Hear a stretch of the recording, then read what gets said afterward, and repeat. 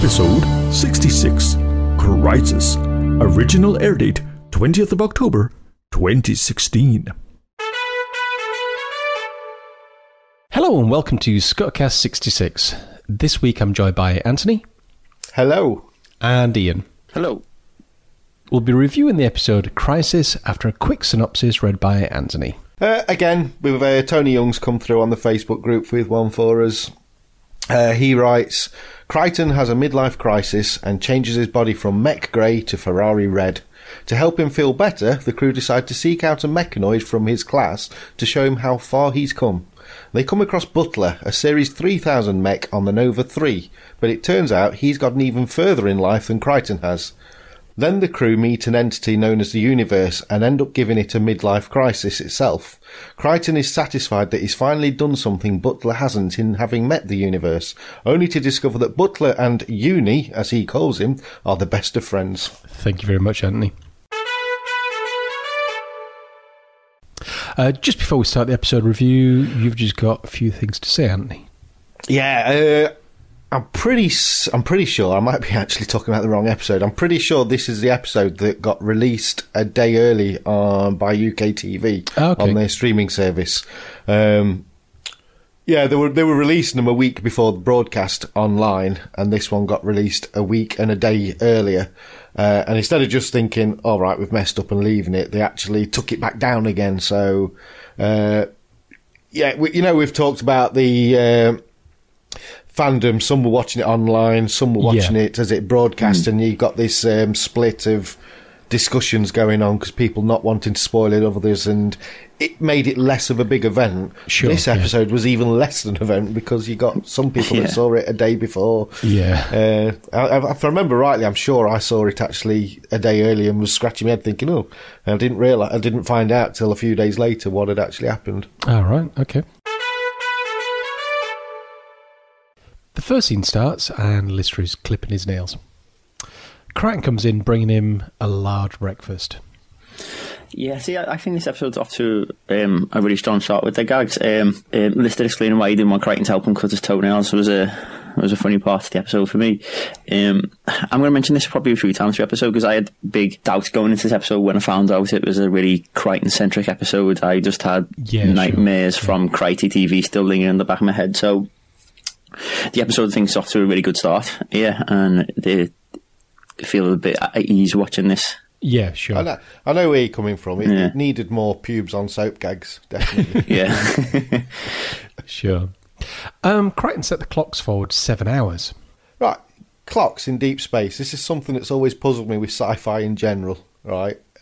Surely, especially when these have got no mission or times to keep to, they just eat, sleep when they want. Why, time itself just seems irrelevant. Why would you bother setting a clock forward? Why would you stick to British summertime? Yeah, 3 million years in space. Yeah, it just it don't make sense to me. Yeah. Crichton's brought him in the full Lister, which is this massive feast, and Crichton realises that he's missed some food. He's forgotten to make some. Empty tray. Yeah. Yeah, it's quite brief this scene, but I think Danny absolutely steals it. You know, here with the sudden appearance to Crichton, stupid.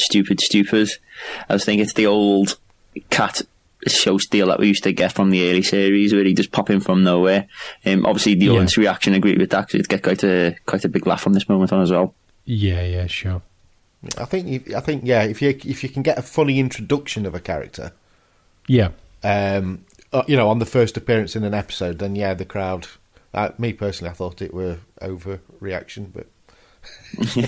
No, it just kind of reminded me of like the old episodes, the way Cat used to always get introduced on the episodes. They were all like quite funny moments that he'd just pop out of nowhere, and it just kind of reminded me of them. Yeah, sure. Crichton's in a funk. You find out that it's his creation day anniversary, so pretty much his birthday, and it's roughly about 3 million, and he's going to have a midlife crisis.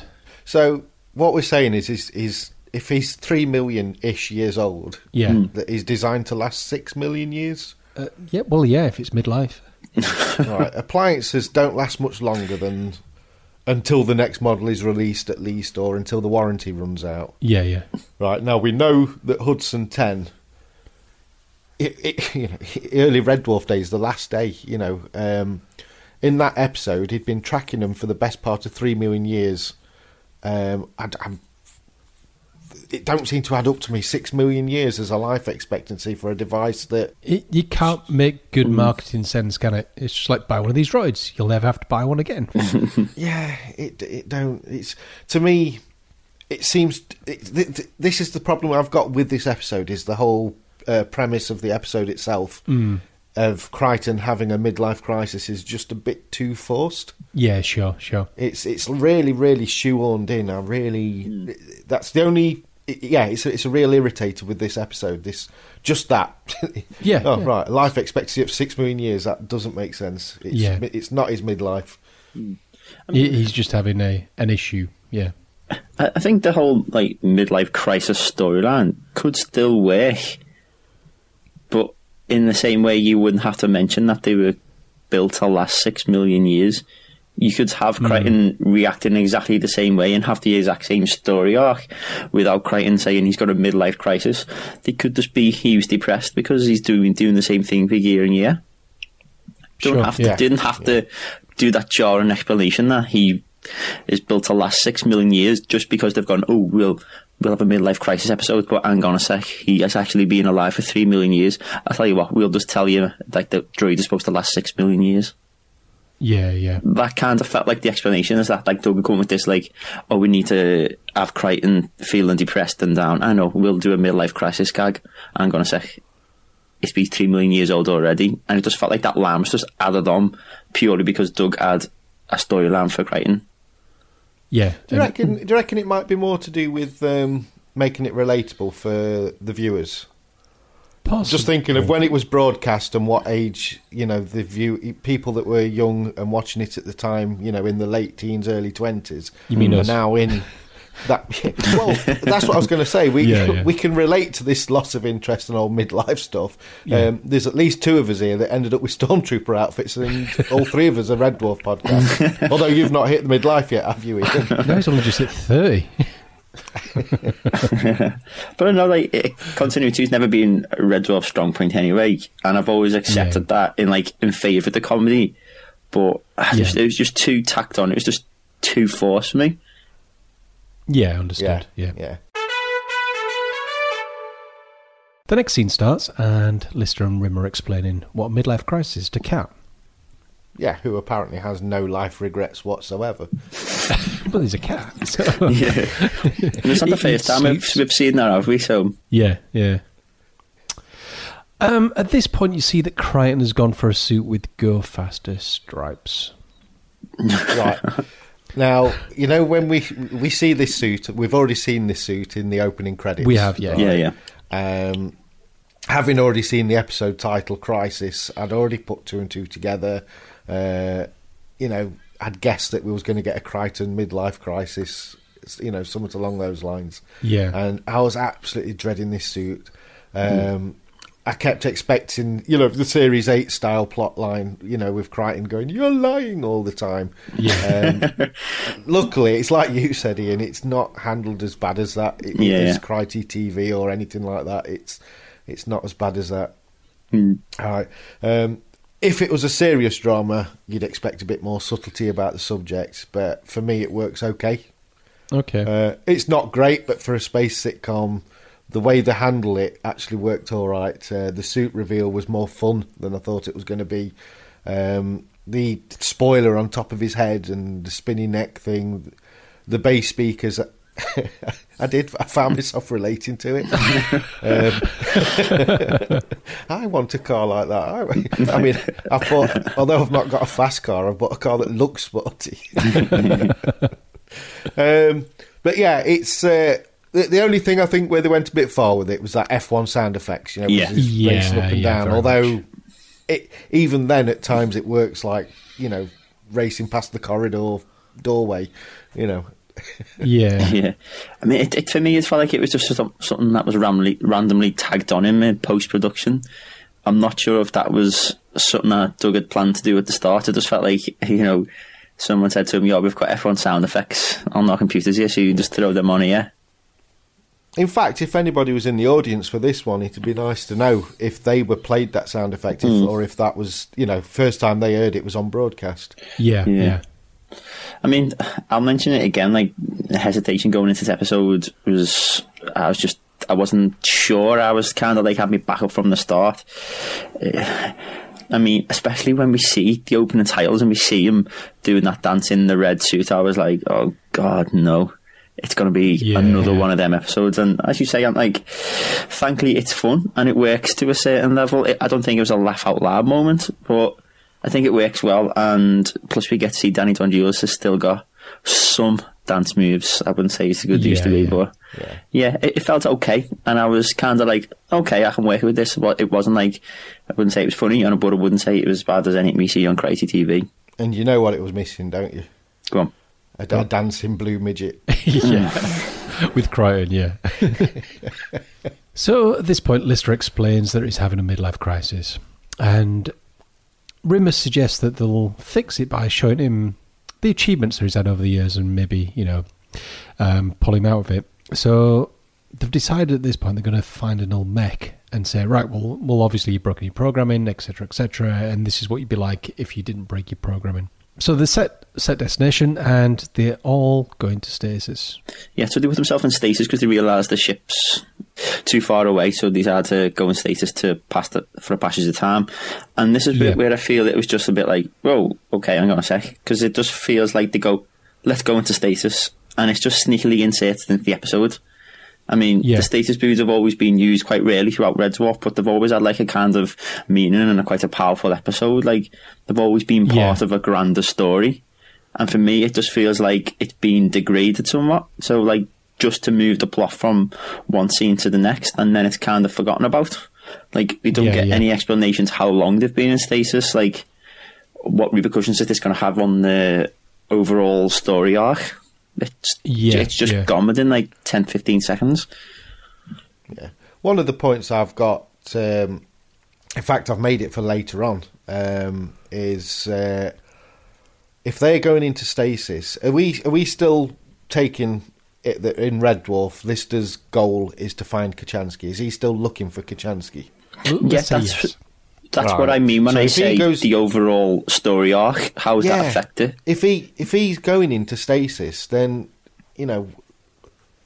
unless they happen to find her in a stasis booth, right, and she's been in there for whether it was tens of years, hundreds of years, thousands of years, we don't know how long they went into stasis for. Yeah. Right, there's the potential that they're going to find a bag of bones or a pile of dust. Yeah, again. Well, it can't be as bad as when we first seen her in Back to Earth with that, eh? Yeah. The next scene starts, and you get this great passage of time transition. Yeah, I got to admit, like, we do get the old classic Red Dwarf trumpet music here. I think it's a trumpet, anyway. Yeah. Yeah. It just reminds me of the very first episodes that we used to do. Yeah. I mean, going back to that stasis booth thing, it shows a passage of time. You don't know how long, but it's obvious that they've travelled some distance. And it reminds me of, I think it was the Dwarfcast that had pointed out, they had a similar gripe to what you had, Ian, about the stasis booths. And they basically said it's become the Star Trek teleporter in this episode. Yeah. It's used as a way of getting from point A to point B. And yeah, like you say, it's used. Anyway, I'm going back on the same point we've already covered. They find a Nova 3, which is local, and it's got a 3000 series mechanoid aboard by the name of Butler.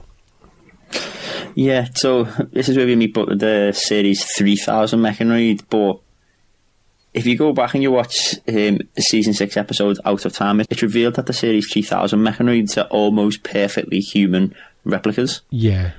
So maybe he's wearing a mask. I mean, and I said before, we shouldn't rely on Red Dwarf continuity, but again, I know like people like the Dwarfcast, the Cowards, have all brought this up, but yeah, it's just, why don't they just say he's a series 4000 mechanoid? Because they've just used Crichton's makeup and suit anyway. Yeah. I mean, it makes sense to say oh look, he's even an older kind to compare to Crichton and say 3000, so he's going to be inferior. They're trying to show how inferior, but yeah, you're right. The series 3000, according to what's gone previously, it can't be. Yeah. The next scene starts, and you find out that this Nova 3 had been out looking for the universe, which was deemed to be an entity. Yeah, I know it's not exactly replica, but is anyone starting to get like real like Hitchhiker's Guide vibes to this episode? It's more like a subtle hint funny. than It's like if Hitchhikers did Carry On. Yeah. This is just it. Red Dwarf it's comedy, but it's not. It never really delves too far into the silly factor. Yeah. Like Hitchhikers does, and this definitely goes into steps well beyond that silly line. If you know what I mean. At this point, they board the ship and they meet Butler. You find out that Butler's actually quite impressive. He's kind of the Ace Rimmer of mechanoids. Yeah. Although he's got Series 10 Crichton's nose. Yeah. Did anybody else notice that? Yeah. Yeah. See, like, so it's always been listed. He's talking writing how to break his program, but I want to know what you guys thought about how Butler might have broken his. Is it easier because he's an older droid? What do you think? I personally think it's because he's not had anybody to serve, and so he's only served himself, whereas Crichton spent his time watching soap operas. Yeah. I'm assuming Butler didn't have soap operas available to him, and so he's actually gone along the path of self-fulfillment. And sounds good. Yeah. I mean, I just want to point out how good of a performance we get from Dominic Coleman, who gives us Butler in this episode, and Alwant usually gives us the details on the actors, so I'll leave that to him a bit later on. But for me, this is my favourite guest star of the series, and probably what I've seen in Red Dwarf for a long, long time. I mean, we kind of get a mix between like the David Ross version of Crichton that we see in Series 2 and the Robert Llewellyn we get, and I think it was played to perfection. One of the highlights, if not the highlight of the episode for me. Did anybody get a sense of Legion about him as well? Very much, yeah. Especially with the art paint, with the artwork and stuff like that, yeah. I mean, I'd be happy if he appeared in another episode again. Yeah. Again, maybe another bike crash and it comes in as a different actor, and but obviously Rimmer wants to keep Butler. The next scene starts, and there's a Gelf ship, and it's incoming on Starbug. Yeah, so I wanted to make a note here, basically, just how good the production was on the Gelf suit. I mean, we've seen some dodgy Gelf suits throughout the time, but this one's pretty good, I think. Yeah, I thought this one was quite dodgy myself, actually. I thought this was one of the better ones. I kept looking. I thought you could see the human mouth within the Gelf mouth. Right, okay. But I think it might have just been in the design of the mask. Right. Butler at this point becomes very smug because he knows the Gelf. At this point, you get a Gelf pronunciation of Ma. And it's just it's all in the throat, Aaron. Yeah, Ma. I'm not following suit with you. But it just kind of went on and on and on. I thought this was a slightly overplayed joke. I'm not sure he was just trying to say mum and scouse, to be honest with you. I didn't think it overplayed at all. I thought it was brilliant. The only thing I noticed in this is when they're talking about during the subtitles. I watch it with the subtitles on. Yeah, and the guys that did the subtitles for this show are absolutely awful. I mean, we're bad enough we can't even spell Scudder correctly. But no. We've done that so we didn't get copyright issues. Yeah, we had the Kinatawawi was spelt with a G. Right, okay. Yeah, totally different. G-U-I, something, Gwynetawi or something. Oh, wow. No, just not even tried. But like I say, who are we to criticise? Yeah, valid point. But no, the actual scene itself, you say it went on for too long. I was killing myself laughing at it. Really was. I mean, initially I liked the first part of the episode, but when they just kept going, no, it's in the throat, and just kept going and going and going, and then you got Crichton pulling the face while he's doing it. I'm just like, come on, scene over. See, this is why Robert Llewellyn was hired to play Crichton. Like, his facial expressions are absolutely perfect throughout the scene, and actually, I don't think it's this scene. I think he's on form throughout this entire episode. So, sure, yeah. I think it's 2v1 on this scene, to be honest with you. You're right, it is. Watching this scene, it's actually watching Crichton's face trying, and the look on his face as he's trying. Everybody else is getting it, and they're throwing him encouraging looks, but it's just Crichton's face where he's looking for approval as he's doing it. Yeah. That's what made this scene for me. This final scene. So you got me to do it. See, it makes you think, like, obviously Robert Llewellyn was known for his, like, he's got a really animated face, so he got the role of Crichton, and he has a really animated face in this scene in particular, and it makes you think, like, he's got layers and layers of prosthetics on his face. How much strain is he putting on his face to pull these faces? Yeah, good point. Because you can just see all these through the mask, so... I actually think, as Red Dwarf goes on in years, that Robert's face starting to look more and more like Crichton's. He's actually got less makeup on now than what he had. Yeah. And this scene ends with Butler going with the Gelth.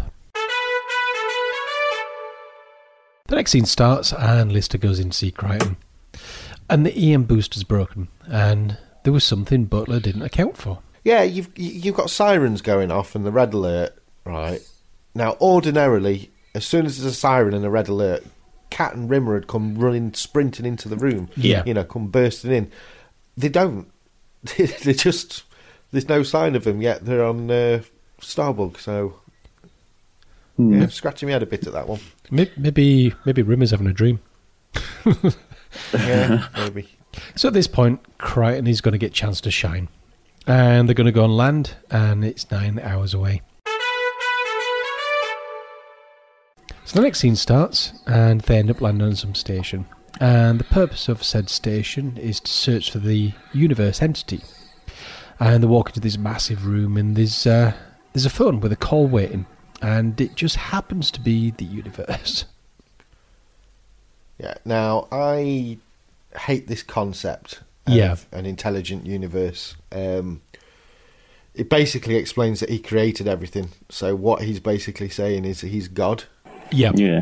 The only good thing to come from this conversation is he confirms what Doug Naylor has always said about there being no aliens in the Red Dwarf universe.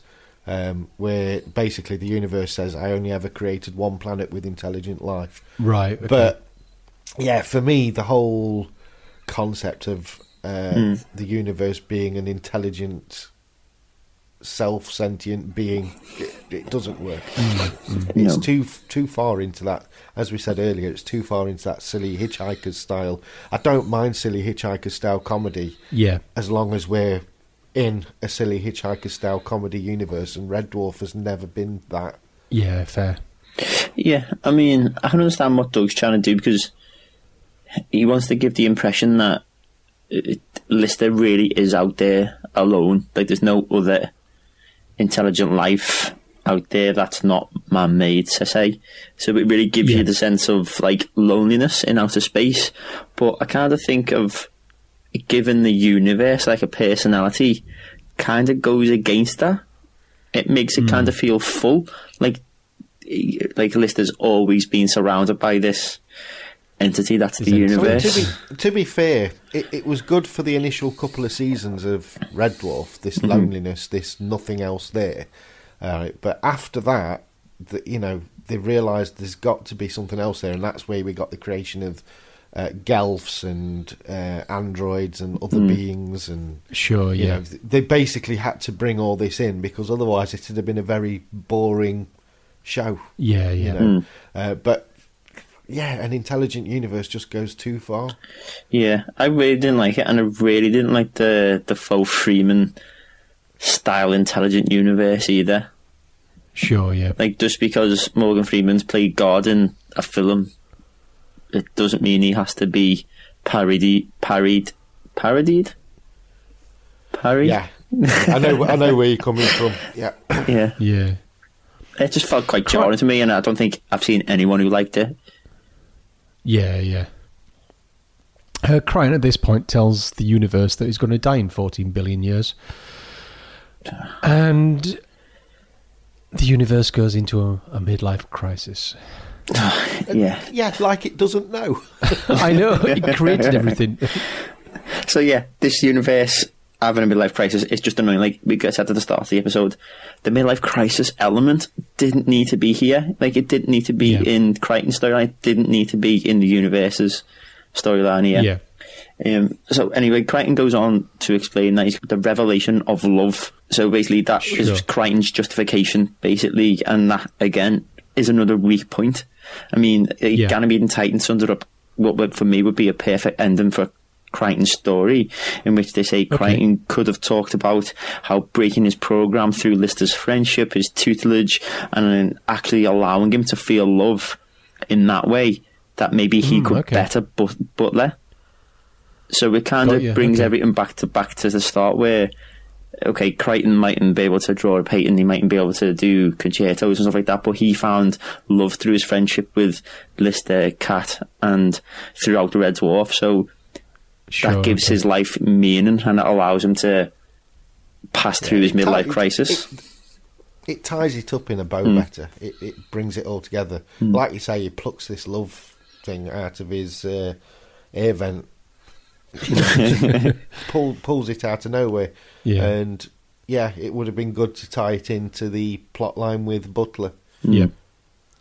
Seeing as we've had the introduction of Daniel Barker again as the voice of the universe this time, I suppose it's time to go over the other guests that we've had. As you've already mentioned, we've had Butler, played by Dominic Coleman. His face, when I looked at his IMDb page, was instantly recognisable. Obviously on his IMDb page, not on his Mechanoid movie. It looks just like... I'm sure I've seen that face before. But yeah, scrolling through his IMDb, and there's nothing specifically I can recall him from. He's been in a lot. He's been in Trolley and Cold Feet and Torchwood and Peaky Blinders. If you've not seen Peaky Blinders, you've got to watch that. Great show. Okay. Sex Lives of the Potato Men.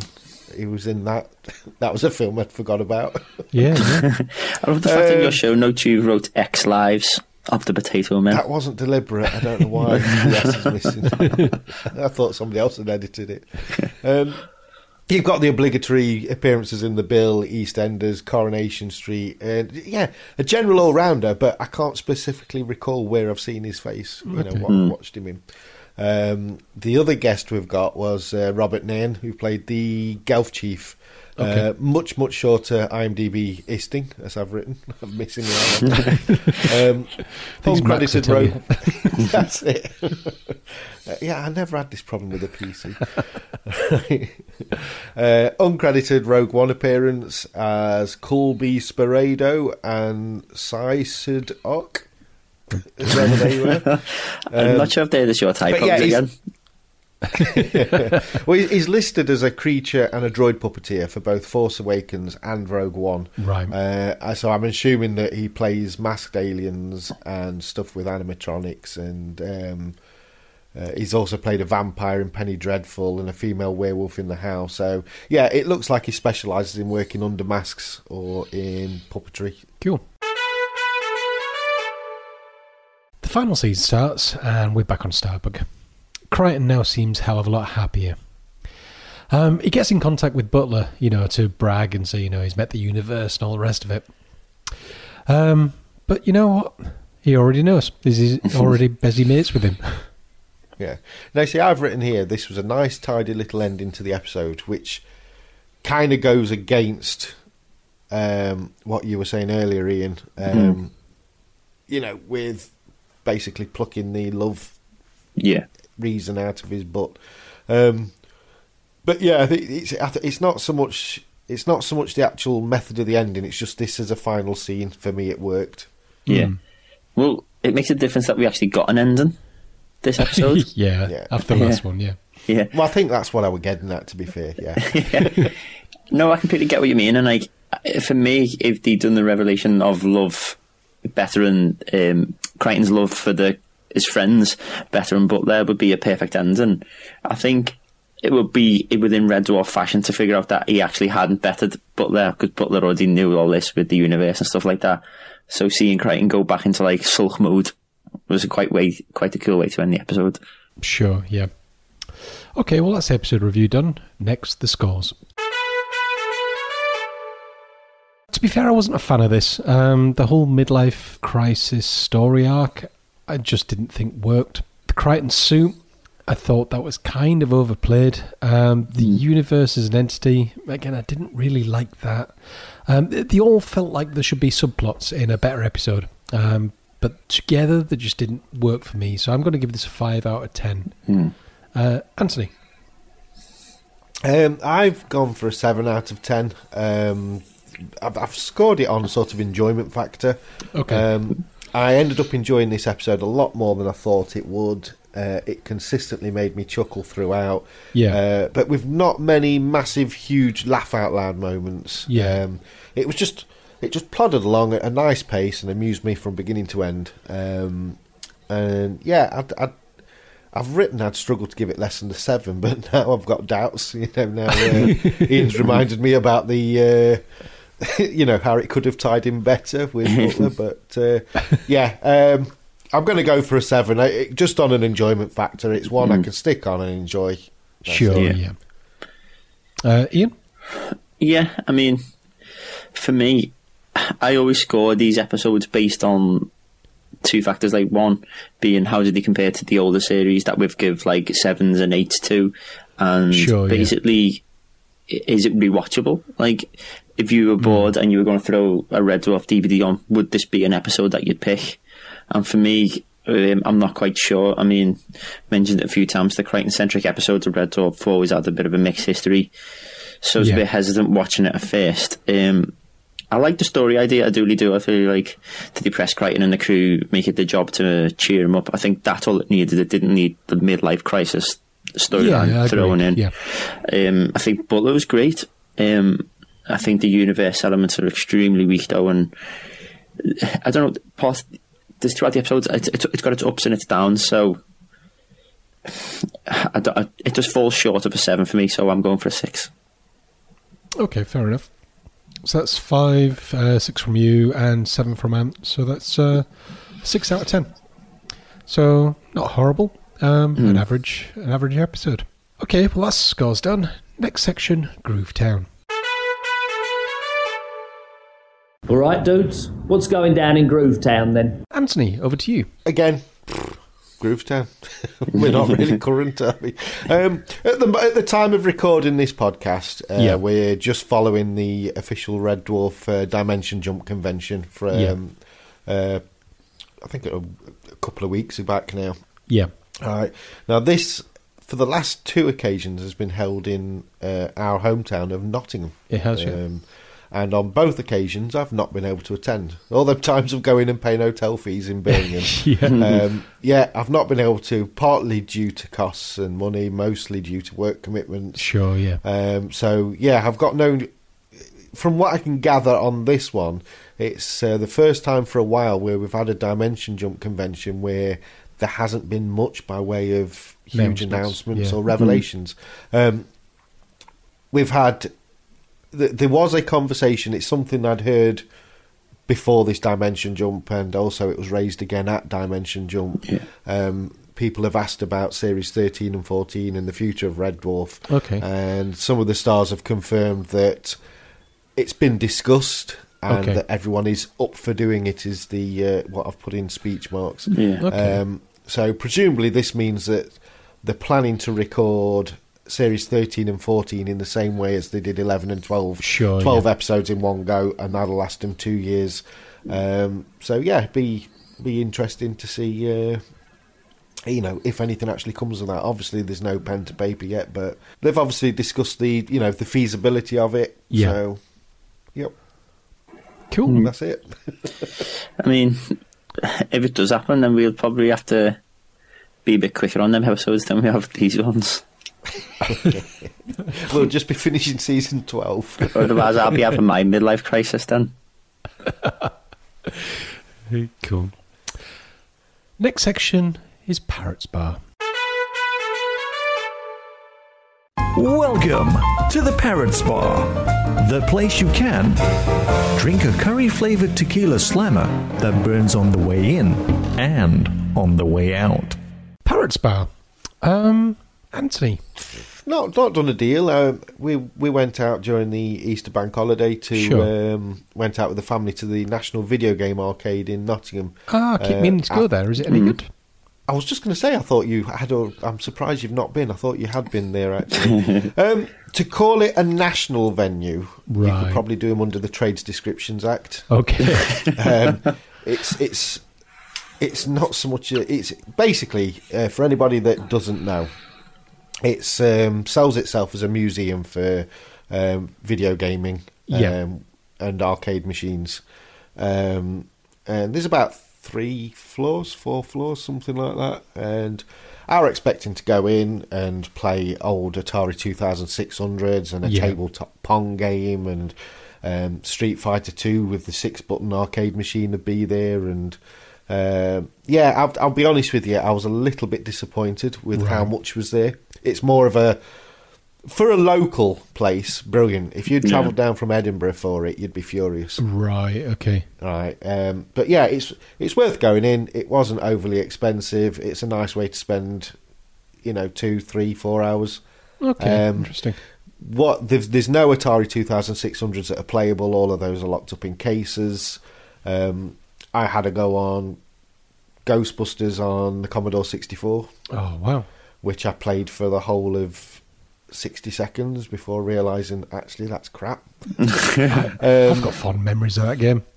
Yeah, this is just it. It was nice to see a lot of the stuff, although there isn't that much to see. And they got, there's an Amstrad set up, and an old Amstrad with a game on it I've never heard of or seen before. And there's various older computers set up with games you've never heard of or seen before. So yeah, I think it just very much depends on whether these particular games hit a note with you. Street Fighter, I love Street Fighter 2. I wanted to play the arcade game of Street Fighter 2. Yeah, they've got Street Fighter 2, but it's on the Nintendo Entertainment System. Yeah, and so it's a bit. But I never liked it on this. Sure, you've got to roll. I can't do Tiger Uppercut with buttons, and. Yeah, basically, it was. I enjoyed it. It was all right, but it was a bit free to get in? National. No, it was. I think it's about a tenner, something like that. Okay. On other news, you know how much you hate Apple.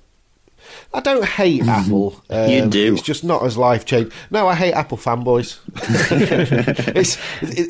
They're not as good as people make out. I've got a PC that's okay. It overcomplicates some stuff. I wish it worked a little bit more like Windows sometimes. What, crashing? And I've literally just bought... But yeah, you're missing those blue screens. No, just when there's a problem with something, you right click and all your options are there. With Apple, it's you got to download an app. Yeah, I want to. Right, how do I close that? Download an app to close programs. But yeah, Sounds I've like just user literally I've ditched my Android and I got a. It's a refurb. It's only an old one, an iPhone 5C. Oh, cool. And yeah, I still hate Apple. I look at it and I want to do this with it, and it don't do this with it. And I'm thinking, hang on, with Android, if I just held my thumb on that button, it would come up with these options to close that program or to do that. It don't. Yeah, it's. I'm sure it'll be fine when I get used to it. Yeah. Well, I told you the other week it's a slippery slope, hasn't it? No, I can't believe it. I'm not the Apple fanboy, and I've ended up with a bloody iPhone and a Mac. And don't you have an iPod as well? Oh, the Classic. Can't go wrong with the iPod Classic, the one that they discontinued. So basically all your tech is now Apple. Yeah. He's going to be walking around with a black monitor. with a black turtleneck jumper on soon. I've got a HP monitor and I'm keeping it that way. No, although it is a bit small and rubbish. Yeah. No, we're at the final stages of sorting our mortgage out, so my life's fantastic. not very fun at the moment. Like, you probably know what it's like. Yeah. But it's a Yeah, nightmare. I'm approaching the end of my mortgage. You're what, sorry? I'm approaching the end of my mortgage. There's only about 5 years left on it. Oh, I wish. I've got like 23 years left on mine. Yeah, so, I mean, that's fun. But hopefully to find an answer within the next, like, five days a week. So, Yeah. it's not going through a lot of stuff when the house is not even built yet, so, like, not to even look at. So it's a bit of a pain, but we're almost there. So you are quite lucky. I mean, we bought and then we had to wait for somebody to move out. We had somebody moving their stuff out as we were moving in, and we had to exchange keys at a certain time and all the rest of it. At least with yours, you're getting your mortgage up front, and then it's just going to be a matter of, there's your house, there's your keys, go. Yeah, but at the moment, it's just a pile of bricks, so we're spending a lot of money just for a pile of bricks at the moment. Yeah, so to keep myself busy, I've bought, I know we spoke about it on the last podcast, but I decided to buy a Nintendo Switch. You liking it?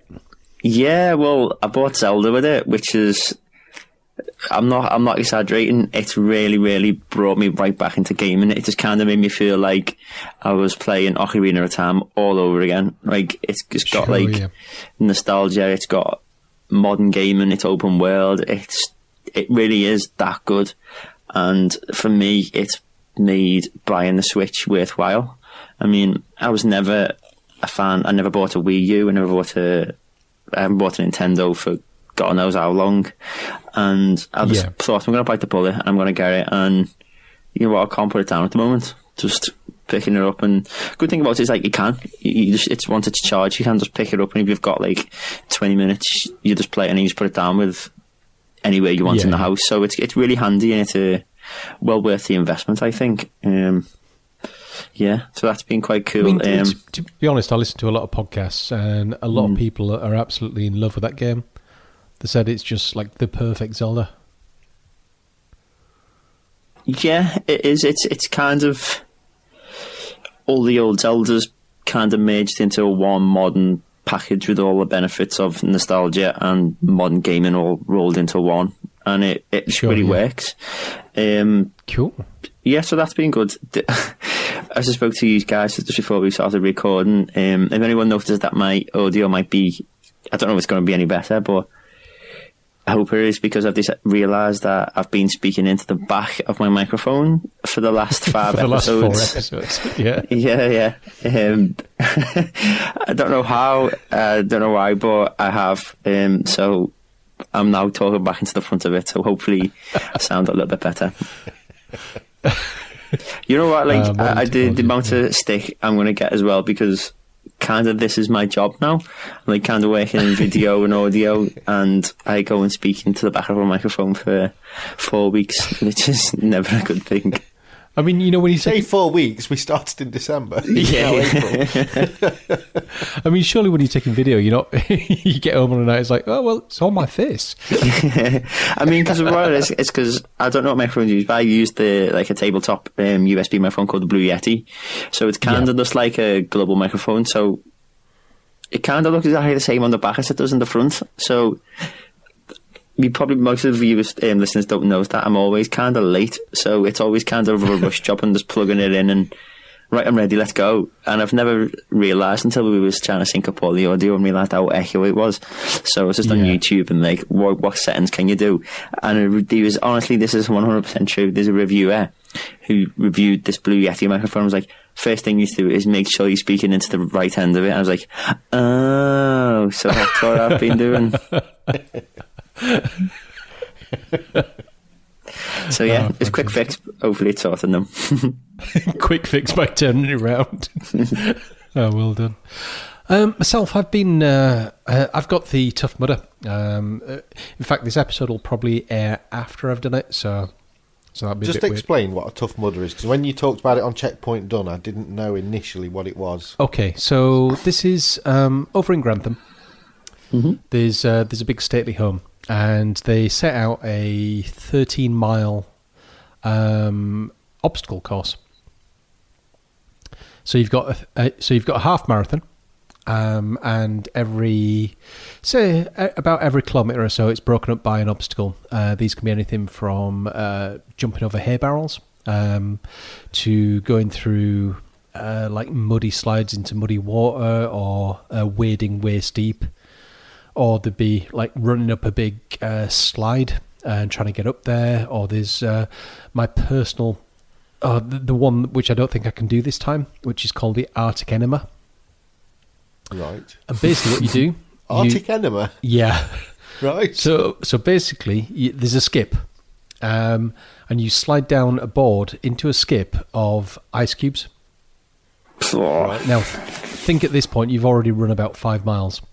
So you're covered in mud, you're already really warm, and you slide into this skip of freezing water. And then halfway through the skip, there's a load of tyres. So it's like, right, now you've come up for air. Just tuck your head under and go under those tiles, go under those tyres and out the other end. And you're just like, you get out and the shock is just horrendous. Then it's like, right, go wade it through that stream. But yeah. So it's half marathon, monkey bars. Yeah. There's just everything. So I was going to say it sounds like Daley Thompson's Olympics, only for real. It sounds worse than that. So is this something you've done before? So I did it last year. I did it last May, and it was kind of harsh. But the thing is, the adrenaline that's running and everything like that when you do it, they send you an email like 2 or 3 hours after you've done it, saying, "Oh, well done. Oh, by the way, he's 25% off next year." And you're like, "Oh, are we all doing it again?" And they're all like, "Yeah."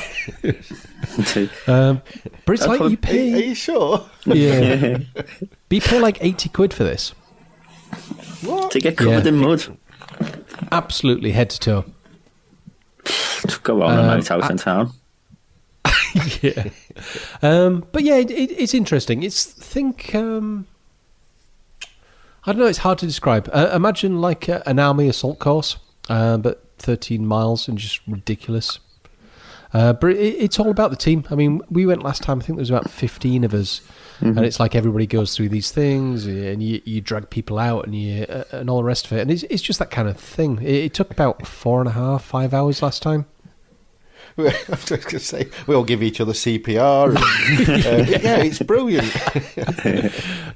But no, it's just interesting. So I've been down doing a load of running again. So I mean, you'll know these. Well, I think we spoke on the last one, but I've kind of extended my run. So I kind of leave work, I go up the Trent River, then down the canal down to like the Games Workshop.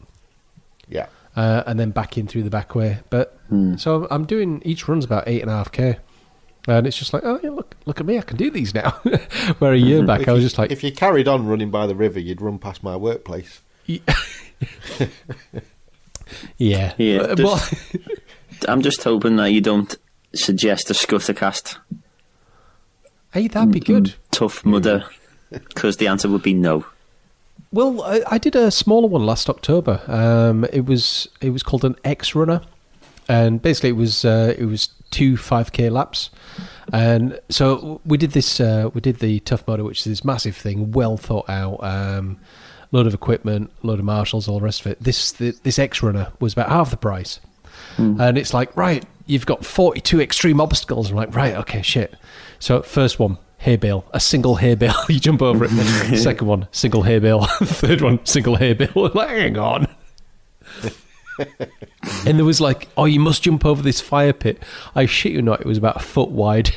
You just kind of stepped over it, just like lunging over it. Yeah. So we can do that one if you want. Yeah, we'll talk about that. We'll do that after season 14. Yeah. So yeah, I've been training for that. So to be honest, by the time this airs, I will have done that, and I will be chilling out a bit. Because I'm pretty shy, to be honest. If he's still alive. Yeah. And then just secondly, I've actually listened to Anthony and taken some of his advice. I watched Dirk Gently. Yeah. Now, I heard your opinion on Checkpoint done after you'd watched 2 episodes, I think it was. Yes. So I've now And finished you that. at that point were not sure. I was very confused. And I thought, stick with it, and I know you'll love where this ends up. Yes, it was very clever. Well, the next episode that airs on Friday, I talk about the rest of it. But Yeah. as that will have already happened like 4 weeks ago, 5 weeks ago even. Podcasting time travel. Embrace the paradox. Are you viewing our continuity? Yeah. But basically, when you get to the end, and once I think you get the second to last episode, it's just like, I see where all this is going. I mean, It suddenly makes sense, yeah. yeah, and it's got a very, very much Douglas Adams feel to it. Yeah. Without Well, it is spoilers. Douglas Adams' story. Yes, I know that. Yeah. So I listened to the audiobooks, and then was it Channel 4 did one a while So ago? they did so I had a look on Audible, and they did a 3.5 hour audio drama. So it's I think you got full sound effects and voice by multiple cast. I'm on about Channel 4 did a TV production of it. Oh, right, okay. Of Dirk Gently, which you've got the cats are involved and stuff like that, but it was very much not Douglas Adams' Dirk Gently. It was very loosely based on it, Right, okay. and it was more of a detective story with a bit of quirkiness, whereas this one that Netflix have produced is absolutely bat crazy. It's Yeah, it was. And to be honest, I think it takes about 4 episodes before you actually start twigging. yeah. And it's just like, I think I know where this is going. And then it's just like, right, okay. But yeah, how it completed the loop, really, really good. So if anybody has got Netflix, I suggest having a watch of that. Yeah, I just wanted to give you a quick question as well, because I know, Darren, that you used to watch Top Gear, didn't you? Have you guys watched the new series? Yes. Which one? The new series of Top Gear or the Grand Tour? The new Top Gear. Okay, so I've watched them all. Yeah. Sorry, you go on, Darren. I was going to say, so I watched Grand Tour. I used to watch Top Gear for the guys. For me, it stopped being a car show many series ago. Oh, absolutely, yeah. So the Grand Tour, I watched that and I've absolutely loved that. How would you rate it compared to old Top Gear? It's for me, it was good, but not as enjoyable. Things like the Celeb of the Week, Celebrity Brainstorm. Yeah, that did not work for me. That should have been a 1-episode gag, not series. Agreed. Yeah, I mean there was some good bits in, but if let's say I'm scoring the original Top Gear 10 out of 10, I would put this about 7.5, 8. Yeah, that's fair enough. Where if we go back to we're into the second season of the new crew. So the first season with Chris Evans, I personally thought was, it was quite badly cast. I thought Matt LeBlanc was surprisingly good. I didn't think Chris Evans, even though he's a car enthusiast, I just didn't think he worked. His ego didn't work with it. Bearing in mind, we've got Jeremy Clarkson with his ego. Yeah. Clarkson's ego works. Chris Evans doesn't. It's a bit too much arrogance to that ego. Yeah. Well, I think the new Top Gear is absolutely brilliant. Oh, really? Yeah. What? So you see, this I last thought season? I've put it as okay. Since they've dropped Chris Evans, I've put it as okay, and I've enjoyed watching it.